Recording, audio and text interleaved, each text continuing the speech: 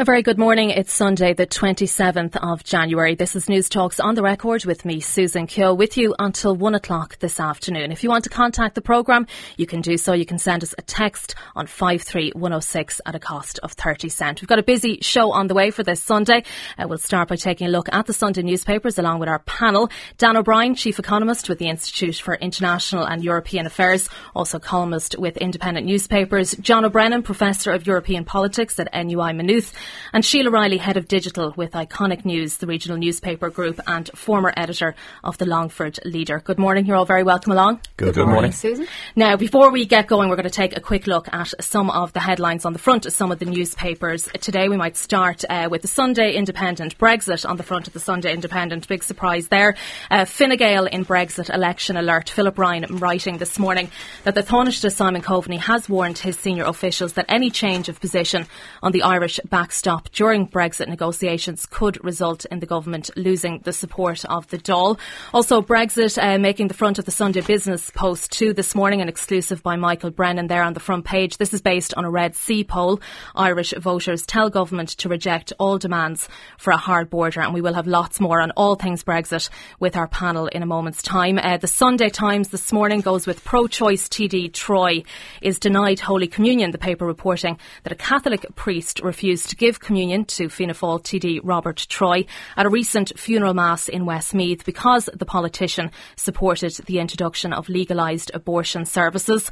The Irish Mail on Sunday goes with an exclusive relating to the Kerry baby case this morning. The headline, Joanne Hayes, State to buy her silence. John Lee reporting this morning that documents seen by the paper show that there's a Department of Justice proposal to offer Joanne Hayes and her family an undisclosed sum of money for the trauma and stress they've endured in the years since the scandal. And finally, the Sunday World, Nicola Tallant has an exclusive on the front page this morning. This relates to a nightclub boss murdered in Marbella in Spain this week. The paper reporting he had close ties to crime figures here in Ireland, and the headline this morning, Kinahan Playboy pal whacked. Now, we will start with Brexit. As I mentioned, there are lots of coverage in the papers today, unsurprisingly, after a very, very busy week Brexit-wise. What happened this week? We Theresa May's Plan B that looked suspiciously like Plan A. We had that warning from the European Commission that seemed to take the government by surprise. That was then clarified the following day. And then we went from talk of no border to talk of a border manned by soldiers. So a lot happening this week. We might start, though, by having a little listen back to some of the interview that An Taoiseach Leo Varadkar gave to Bloomberg in Davos last week. If things go very wrong, it looked like 20 years ago. Well, it's not going to look like Donald Trump's border, but I want you to paint a picture of what that border is going to look like.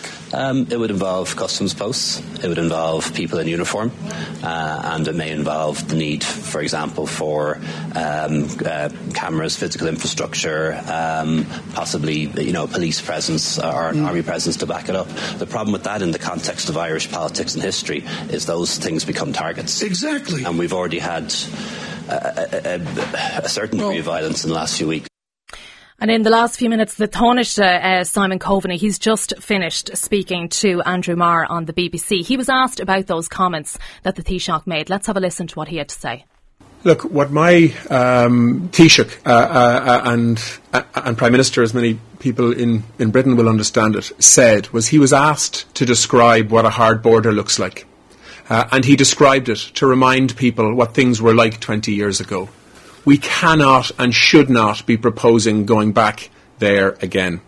And so what I would ask people to think about is how far we've come in the last 20 years. What a peace agreement, called the Good Friday Agreement or the Belfast Agreement or the 1998 Agreement, whatever perspective you come from, what that has done for relationships between our two islands. Let's not go backwards now and cause tension. And that was Taoiseach Simon Coveney on the Marr Show on the BBC in the past hour. Dan O'Brien, I might come to you on this first. You're writing in the Sunday Independent today, the backstop chickens are coming home to roost with our economy in danger. And for the purpose of this conversation, if we could divide maybe our chat into political side of things and the economics of things, because I don't think there's anybody out there that doesn't realise that a hard border spells an economic disaster. But let's talk about the politics of this for a minute, specifically in relation to the government's stance on the backstop. What do you make of what the Taoiseach had to say firstly and Coveney's response to him there? Well, look, as Professor Gavin Barrett writes in the Sunday Independent today, the backstop has been the quote, the greatest gamble in recent Irish political history. It was always a very high risk position to put on the table. In my view, it was a tactical error to put this on the table because it was always likely to lead to where we are now, a crisis, because the British couldn't accept it. It was a dramatic move, and that's where we are now.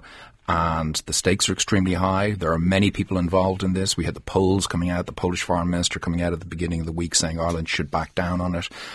This is a very, very risky situation for Ireland and obviously for Ireland's political leadership who has taken this gamble. Do you think they've backed themselves into a corner with the backstop? Painted themselves completely into a corner on this. And John, would you agree with that? No, not quite. I understand the logic, so I understand where Dan is coming from, but I think we were always, to some degree, going to find ourselves in a difficult situation because we were prisoners of the relative capacity of the British government to deliver on its commitments to both Ireland and the EU, and the will to actually get this thing through Parliament. Let's remember that the UK made a solemn agreement with the European Union, including Ireland, in December 2017, that the backstop would be used as an insurance policy. Neither side wants to use it or expects to use it, but that's what the UK signed up to. That commitment was reiterated in March 2018 and most recently in November when the Brexit deal was done. What we're waiting for is the United Kingdom, its Parliament, to give a sanction to Mrs May. Arguably, she should have gone to Westminster before she went to Brussels. But again, that's something that's out of our control. So from the very beginning, I think we were always likely to face this kind of problem. One other reason I think that it's occurred is that there's been this entanglement of the Article 50 negotiations with the future trading relationships which are to be conducted only when Article 50 is concluded. But again, the United Kingdom agreed to that sequencing. You know, they could have contested it, and we might not have found ourselves in this situation, but they did, and that's where we are. I do accept, and I think part of Dan's argument is about this entanglement around the customs union and around regulatory arrangements for the single market in the future. But one final point I'd make is that this isn't just about the backstop. I mean, there are other issues confronting parliamentarians at Westminster about the future relationship that have also become entangled in this. And we also have a real stake in this, not just because of the future of the island of Ireland, which we're trying to protect, but because we are members of the European Union. The integrity of the single market, the maintenance of the integrity of the market has got to be as much a priority for us as every other member state. Sheila, bring in on that. I would take in on that, and I would agree with a lot of what John says, I have to say. I don't necessarily think that the Irish government owns the backstop, to be honest. I think that the EU is there as well, and they are part of this whole, obviously this whole process, and as we know, we can't negotiate bilaterally with the UK in relation to it. So they have a role in this too. I think that initially, when the backstop was discussed and agreed upon, if you like, it was the insurance policy. It was never envisaged that the backstop would actually be used, because way back then when these initial discussions were taking place, nobody envisaged, I think, that you'd have the chaos in the UK on the political scene that you have had in the last since this whole thing started in the last 2 years. So you couldn't have imagined that the backstop would become this much of an issue, because you couldn't have anticipated the chaos that was going to come out of the UK political scenario. Like, in that regard, I don't necessarily agree with what Dan has said in relation to it.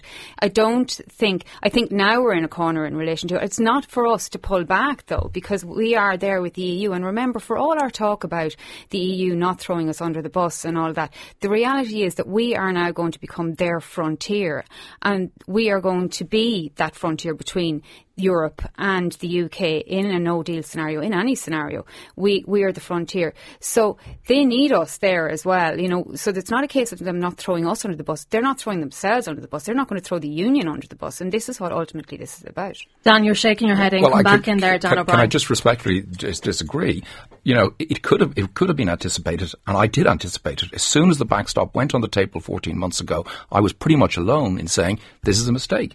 This is going to cause chaos. The British will not be able to swallow this. But they agreed to it, Dan. No, Theresa May agreed to it. And Theresa May has been a disaster. She hasn't been able to control her own party. She went into made an agreement on the backstop, which was absolutely destroyed by Parliament. Massive amount of MEPs voting against it. So it was always inevitable, given the nature of the backstop demand and the chaos in British politics, that if the Irish government put this on the table, it was going to cause problems. Now, I hope I end up being wrong on this, and I hope you're right, and I hope John is wrong, and that the British do swallow it. That would be great. But it has always been my view, over the 14-month period this was put on the table, that the backstop was more likely to cause a hard Brexit and a border than it was to guarantee there would be no hard border. But has it not been seized by Brexiteers? Is the reality inevitably, that it has not been seized by Brexiteers, and that they have successfully kind of hijacked it, if you like, and taken it away from the insurance kind of least likely scenario that anybody wants, insurance policy, and put it at the centre of the table. And it is their recklessness, if you like, that's at the heart of this, that is actually letting not only the whole structure fall apart, but actually their own people down as a result of what is going on here. If you like the debate on the vote 10 days ago in the British Parliament, you had Labour people speaking against the backstop. You had Remain Tories speaking against the backstop. There's something that's in the coverage in the papers here that we accuse the British of being ignorant of Ireland. People need to listen to the debate in Britain. The backstop is hated. Even reporters like in Bloomberg, which don't have a view on it, they're just reporting the news, call it the much hated backstop, the loathed backstop. Like, people need to understand this is not just something about crazy Brexiteers who don't like the backstop. How come they couldn't predict then, Dan, that it was never going to fly? As I say, when this came on the table 14 months ago, I said, folks, this has big implications. And certainly from conversations with people close to it, there was not an anticipation that it would become such a big issue. And that's one of the reasons. I think it was a miscalculation on both the EU and the Irish side not to see how badly things would go if this was put on the table. And let me just put this in some context here, okay? What the backstop states is that Northern Ireland will be taken out of Britain's market. Now, let's just think. When we joined the common market back in the 70s, we had a constitutional referendum about that. When we joined the single market in the 1980s, we had a constitutional referendum. Markets have profound constitutional implications, both for legislation and for the way the law is policed in the courts and the judiciary. Now, if that was put on the table as it was 14 months ago, where Northern Ireland would be changed constitutionally, people didn't see that coming down the line.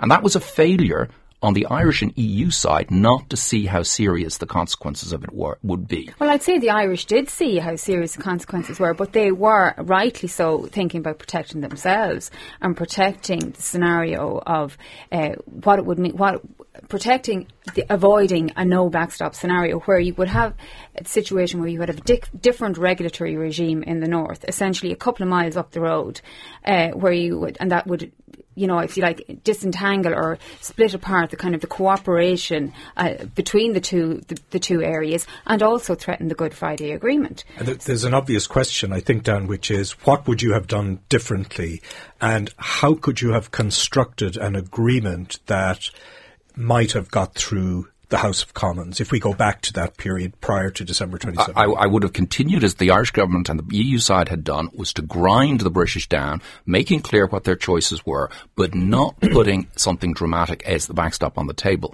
As I say, if you have a negotiation with somebody on anything, say you're going to buy a house, and you go into the house and you say to that person, I will only buy this house if you leave the family heirloom that I like very much, some piece of furniture. And that person says, no, this is a major sentimental value. I'm not doing that.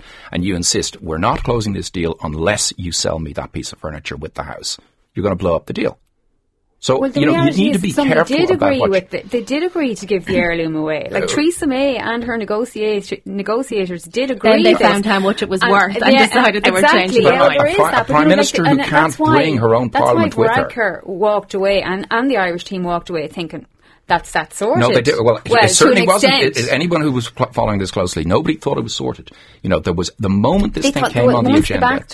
They did think that the backstop was agreed upon, if you like. Admittedly, knowing that they would have to go back, that Theresa May would have to go back and get agreement. The December 2017 agreement was a fudge. It was like Theresa May sitting down with it was like a parent sitting down with 3 children and saying to child number 1, I'll leave you the house. Child number 2, I'll leave you the house. Child number 3, I'll leave you the house. And everyone gets up and says, well, she's promised me the house, that's it, I'll get it. You can't, and that's exactly what happened in December 2017.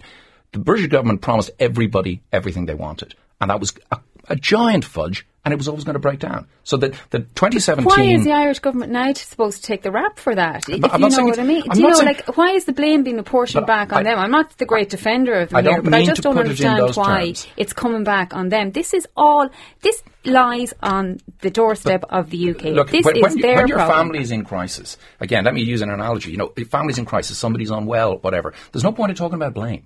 Like, we are in this situation, we need to analyse the situation, not talk about, blaming the Brits and bashing the Brits and how stupid the Brexiteers are, as so much of the conversation has been.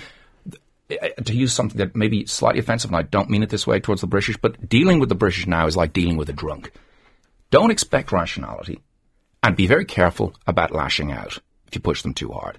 And that is an analogy that I've used consistently, that Britain is in crisis. We cannot expect rationality to flow from their actions, and we need to deal with that rather than saying, aren't they ignorant and stupid and dumb? We need to say, okay, this is a country in crisis, this will have an implication for us. And it's not about blame necessarily, it's we're in a crisis situation, let's limit the damage. But John, let me bring you back in there. Let's not assume that we're heading for the worst possible outcome. I think a lot of the commentary this week revolved around no deal and the worst case emerging.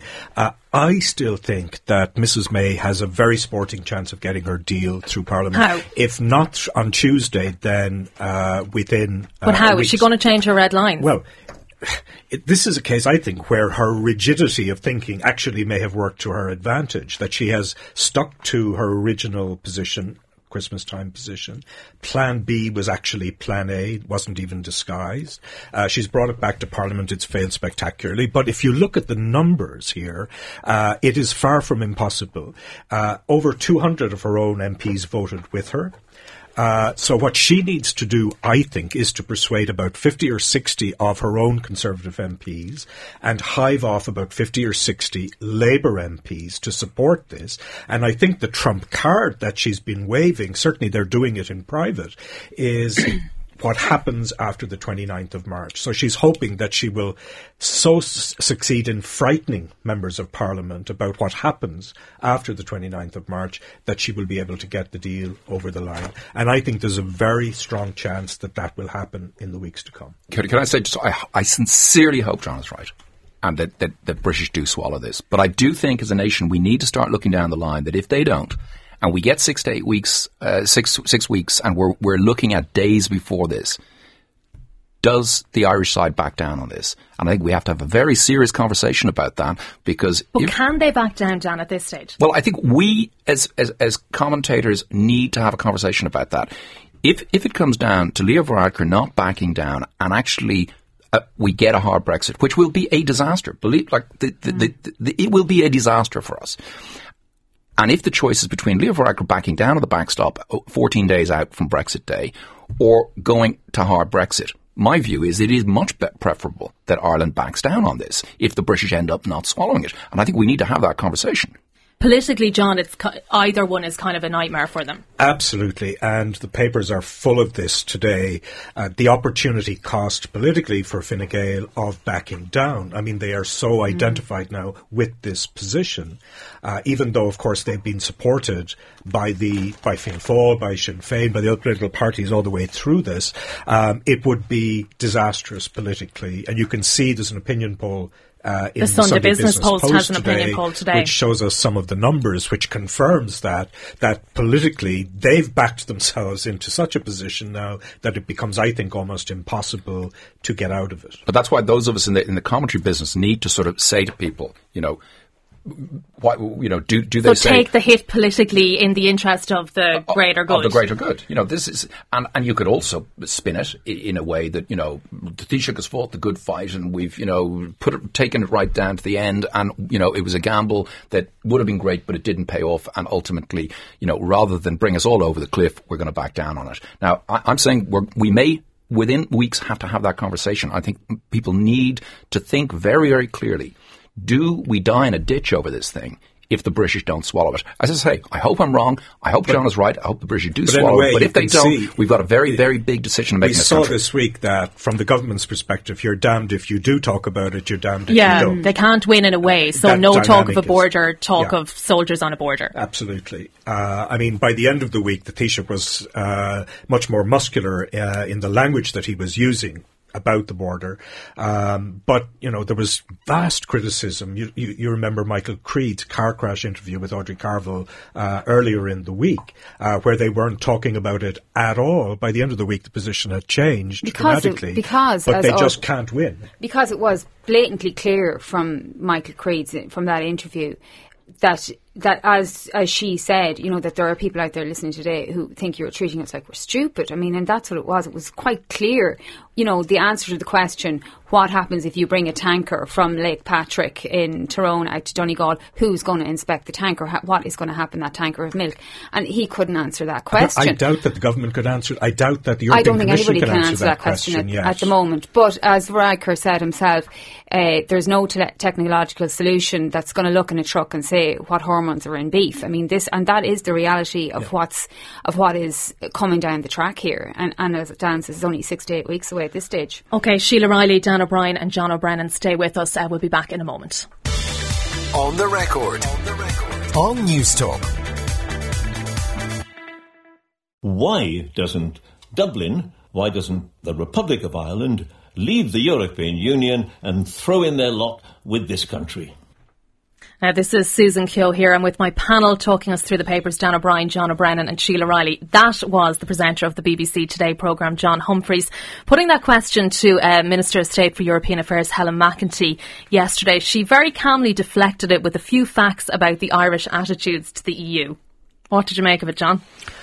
Well, it was a case of déjà vu for me, Susan, because I was on a radio programme with the minister. She was in Gothenburg at a European Council summit, but it was on LBC just before the December summit last year. And again, she was very, very calm in the way she dealt with the questions. Then the questioner comes to me, the interviewer, and says, well, 50% of Ireland's exports go to the UK, so you're going to be more damaged than we are. And I had to correct him and say that the real figure was 12% and not 50%. And he said, no, that's not true. I read it on the internet. I was just astonished at this, but I shouldn't have been, because it's been a very common experience for Irish people, whether they're in government or whether they're commentators, in their interactions with some of the most senior people in Britain. And it brought me back to the referendum itself. I remember Jeremy Paxman, formerly the presenter of Newsnight, did a 1-hour programme on Britain's relationship with Europe, and it was full of all these myths and lies about that relationship and things which weren't even true 20 years ago. So nothing has really changed. If you watch BBC Question Time every Thursday, it looks like a bunch of maniacs. It's the type of thing, though, you'll expect it on LBC, but to hear it on BBC Radio 4 is a bit different. Yes, so regularly and so consistently. It is astonishing how little these people know about Ireland or care. Sheila, what did you make of it? I think it kind of shows some of the views that have gained traction in the British discourse over the past 2 years, and not just like on the fringes of the mad Brexiteers, but in mainstream media. Absolutely not. When you're hearing that trotted out, as you say, on BBC, on their flagship programme, it really is astonishing.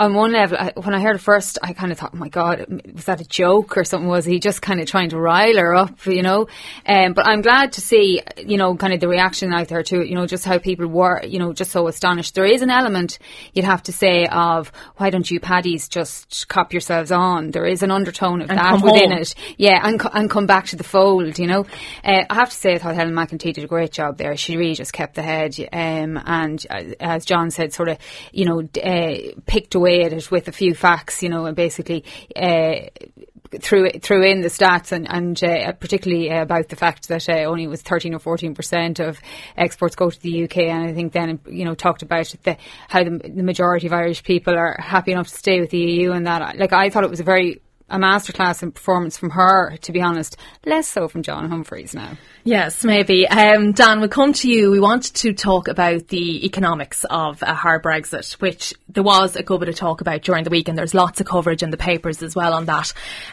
What's your take on the report that we saw from the Central Bank today that's predicting, I suppose, the consequences of a hard Brexit for Ireland? Yeah, well, the Central Bank came out with a report, its quarterly report on the state of the economy, and it included a particular discussion of what would happen if there's a no deal, given the risks of that are high. Different people have different views on exactly the probability of that. But anyway, it came out and discussed it, and that was very good. It set out in quite stark terms certain things. In my view, it was not nearly stark enough. It said that, as a fact, the Irish economy would grow this year and next year, even if there's a no deal. Now, as somebody who did economic forecasting for 10 years... You don't have a crystal ball. That's it. Nobody knows for fact what's going to happen. So very unwise of the Central Bank to make that statement. But it did highlight a number of things that are important. And one thing that has consistently not got enough coverage in our discussion here is what happens to imports. So a quarter of the physical goods we import come from Britain, and more come via Britain from the continent with the land bridge, okay? So we import much more potatoes, 25 times more potatoes than we export. We import 40 times more flour, which goes into bread, than we export. Now, if we get a sudden disruption to that on March 30th, we could potentially have shortages of basic foodstuffs. Now that is, I don't want to sound alarmist, but that is an alarming prospect, and we need to be alive to it, and we need to be aware of it. So I think the Central Bank does, to its credit, draw attention to the risk to import its stuff first before it discusses the producer interests. And, I've always said it, consumers matter more than producers. Do you think, we're whatever we are, 60 days out from the 29th now of March, do you think highlighting that at kind of such, is it a bit late in the day? Could this have come earlier from the Central Bank? I think it could have. I think it could. I think we need to have discussions of the consequences of a no deal. And, again, this was one of my reasons for having grave reservations about the backstop from the get-go. It, in my view, always increased the risk of a no deal, and a no deal will be an absolute shock to this country in multiple ways. And I think we need to do everything to avoid it. John, I might bring you in there. What else in relation to the economics of it from the papers today? Colin McCarthy also writing in the Sunday Independent today, UK can break deadlock and can get out of jail free. But anything else catch your eye? Well, I think the Sunday Business Post has done... Is this the 10 truths of a hard border? Some of the hard truths about Brexit. Just questions that probably very few of us have thought about. For example, what happens to the railways? We travel seamlessly enough from Dublin to Belfast now on the Enterprise, but will that be the case after the 29th of March? And the Business Post is suggesting that it will be disrupted, to say the least, because northern train drivers, those who are based in Belfast, if they're coming south, may well be required to have EU certification to drive trains across what will be an EU external border and into the Republic. So you've got the kind of administrative logjam potentially in areas like that. That's just one area. They also talk about agriculture, obviously, about banking on both sides of the border, about transport, and critically about healthcare, about cross-border movements of ambulances, of patients, and so on. There is a seamless quality to life, if you look at Donegal, Derry and vice versa, and all of that is potentially going to be terrible terribly disrupted if we get the worst case scenario outcome. Yeah, and I think actually Martina Devlin had a very good article in the Irish Independent yesterday. It was really good about just life on the border. Yeah, and about crossing the border, you know, and I thought it was the first time that I'd seen somebody kind of pinpointing, you know, the frustration and the humiliation as well, it was the word she used, that stood out for me, of kind of going over and back over a border. And now that the border is seamless, as John says, people are doing these treks sometimes 20 or 30 times a day and not even thinking about it. And the notion that you would bring all that back into being is actually quite frightening. And I live on the border. I live about less than a mile from the Fermanagh border.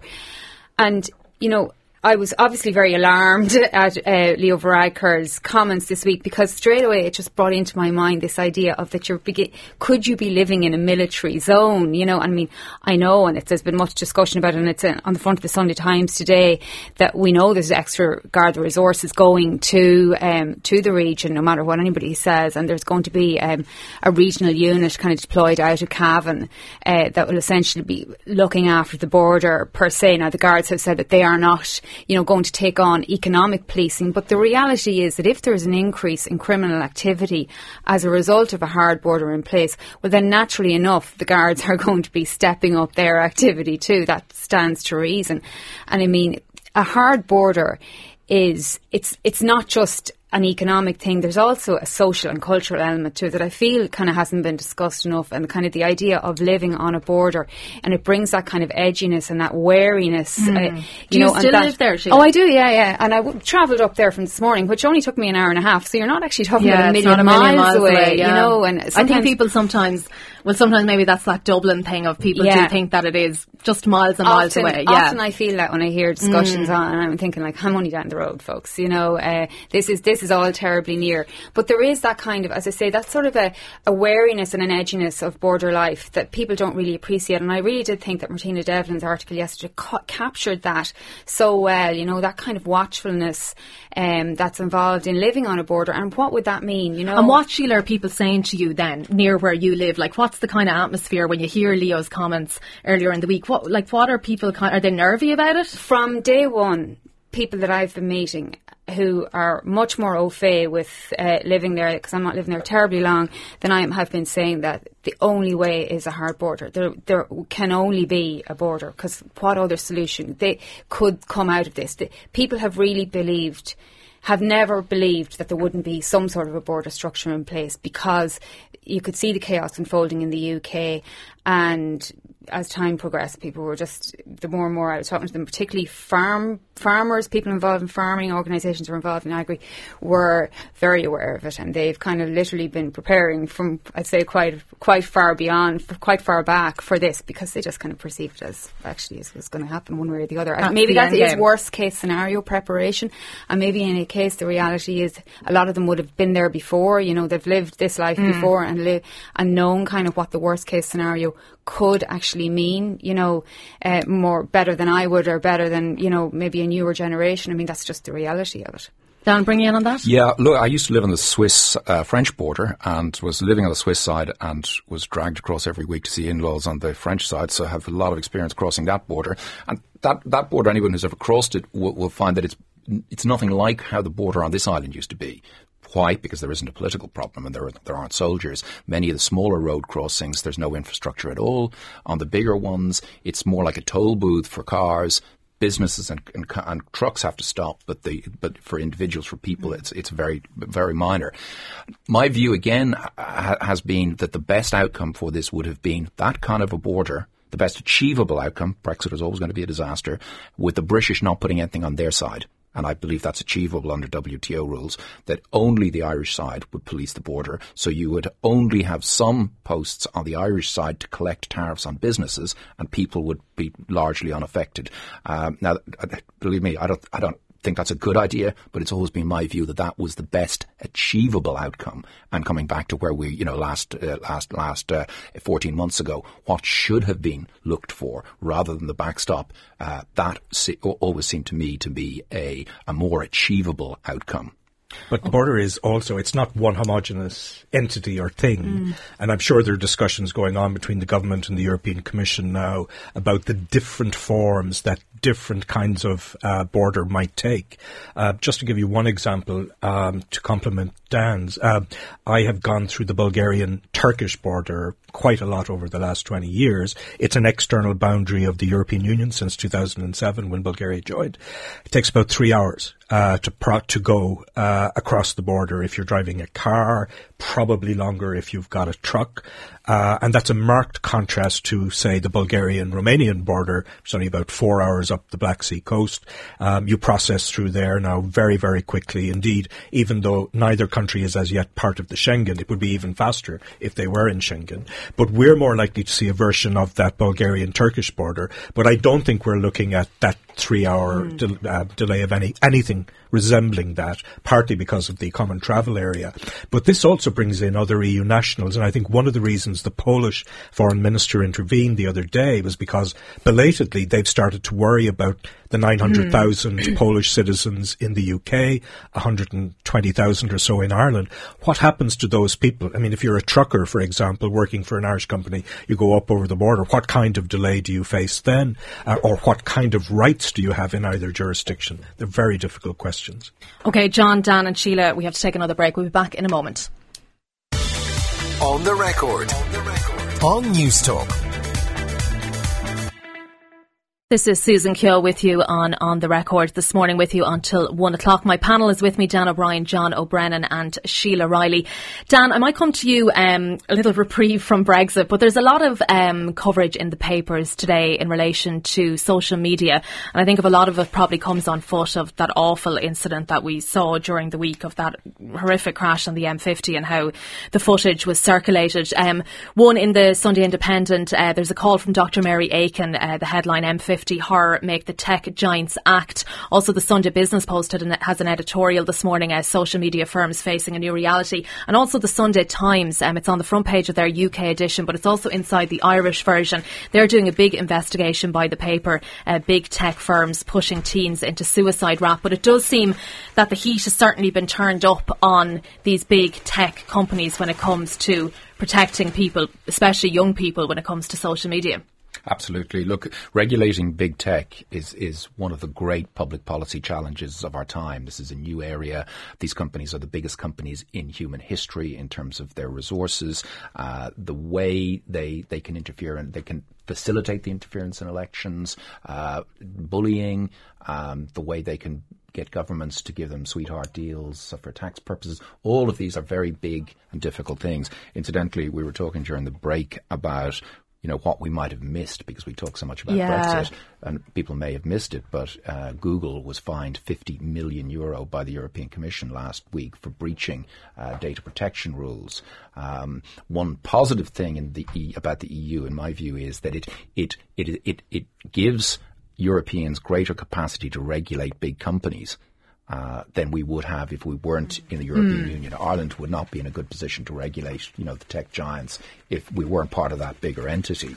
And I think that's important because many people who criticise the EU sort of say it's a capitalist club, whereas in fact it gives a capacity to regulate those big companies in a way that wouldn't exist if we were all fragmented and small. But it is a huge public policy challenge, and we're going to be talking about this for years to come. Sheila, would you agree with that? It is a big challenge that I think somebody needs to get a handle on. It absolutely is, yeah. I would agree with everything really that Dan says there, and as you say, it's all over the papers there this morning. On the front of the Sunday Independent, they have Dr. Mary Aiken from the UCD, saying that social tech companies need to be held accountable for the distribution of that material. And the reality is that you can't broadcast it here, Susan. We can't publish it. We can't put the pictures on the front of the paper. Yeah, we can't put them on our papers or on our websites. So, if we as publishers and broadcasters can't do that, well, then tech needs to be held up because they too are publishers and they need to be held up and held responsible for it as well. I totally accept that there is an element of personal responsibility here, and people need to, look at themselves. And I think actually Eilish O'Hanlon has a good piece in The Independent about that as well. About our erosion of moral values. If you can just share that material and not even think about the person involved, there certainly are questions to be asked. But it's not, for me, it's not just a case of personal responsibility. There is definitely a bigger issue at play in relation to the regulation. Yeah, I totally agree with you as well. Yeah, all absolutely. of social media. Venezuela, another thing that's in the papers. John, I might come to you on this, getting a good bit of coverage in a lot of the papers today. The Sunday Independent, Venezuela's Maduro has 8 days to announce fresh elections, or the EU will support opposition leader. And there's also an editorial, I think, in the Sunday Times. Sinn Féin's Venezuela venture is another step in the wrong direction. What's going on with this? Well, Venezuela is one of the world's great tragedies. It should be one of the wealthiest countries in the world. It has been so misruled over a long period of time, but particularly during the Chavez and especially 6 years ago when Maduro took over. It is a basket case. People have been out on the streets protesting for weeks, if not months. People are living on the breadline. I mean, literally living on the breadline in one of the richest countries in the world. It has oil reserves that compare to those of Saudi Arabia. But when I was watching the story of the last few days, I had echoes of the Cold War when, there were all these countries, faraway places of which we know little, which were kind of proxy wars within the overall Cold War confrontation between the United States and the Soviet Union. Now we have the United States backing this, Mr. Guaido, the interim president, as he has been styled, formally or otherwise. And on the other side, the Russians are backing Maduro. I think it's just dreadful. I think the EU move is one that shouldn't have been made. Putting that kind of pressure in a domestic situation, which is very volatile, and we're essentially lining up with the Americans, creating further conflict with Russia. And I don't think we should be doing that. As for Sinn Féin, I think they've made a terrible error, like many people on the left here. I'm not so sure many of them know very much about what's been going on in Venezuela, and everything is sort of processed through this ideological prism where, because these people are on the left, you have to support them. It's disgraceful. The whole nature of the Maduro regime should be one that repulses people on the left as well as people on the right. Dan, I might bring you in on that. Yeah, I agree certainly with that part. Like, what's happened in Venezuela makes what's happened in Greece look like a mild recession. Like, this is one of the biggest economic collapses. There have been more people leaving Venezuela than have left Syria since this crisis, and that's the scale of it. And I'd very much agree with that, looking at it on an ideological position.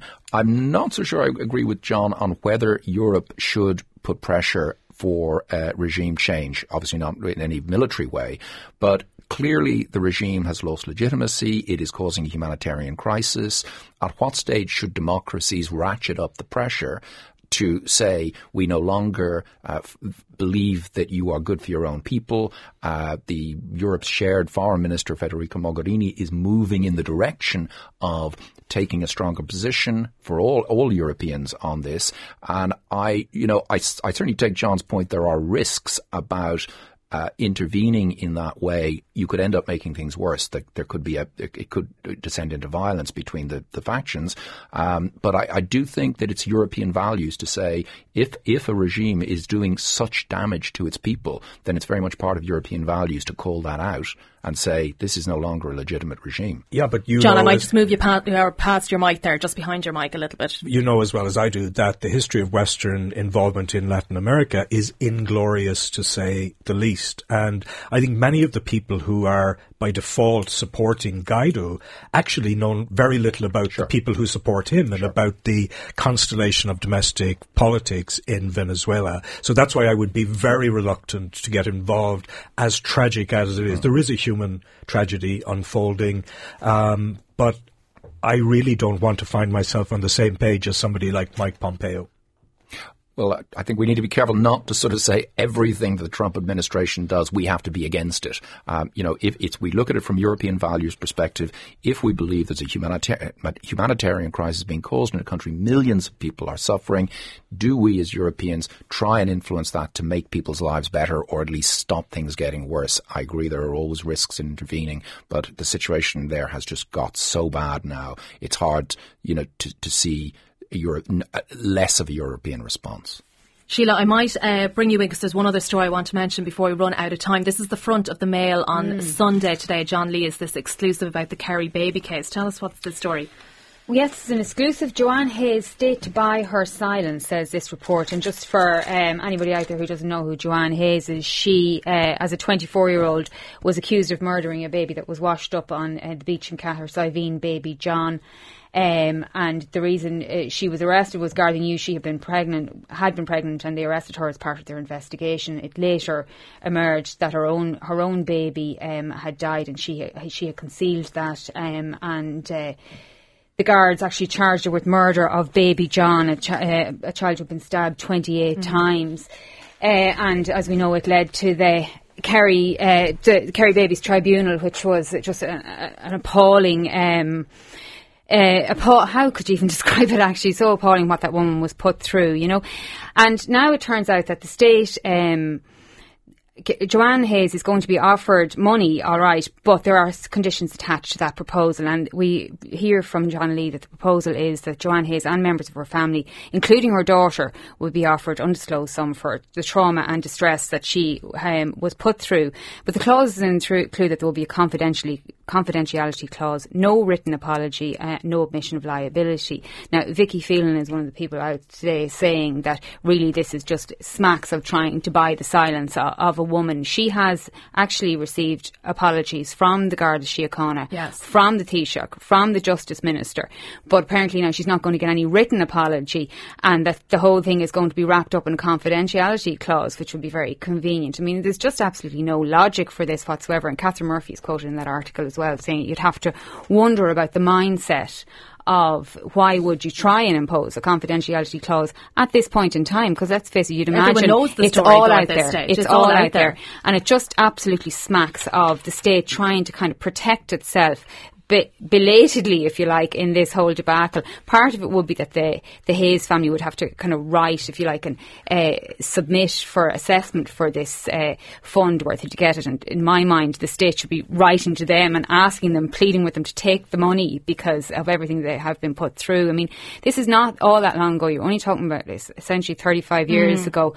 And these people are still alive, and everything that they have been put through, as Catherine Murphy says in the article there, you know, Joanne Hayes was absolutely destroyed, and that tribunal was appalling, and everything she was put through, her whole everything from her menstrual cycle to the number of partners she had was thrown out there in front of the nation, and it was absolutely appalling. I really think this is just one of those stories that I hope somebody in government sees sense fairly rapidly on, because it could certainly take legs.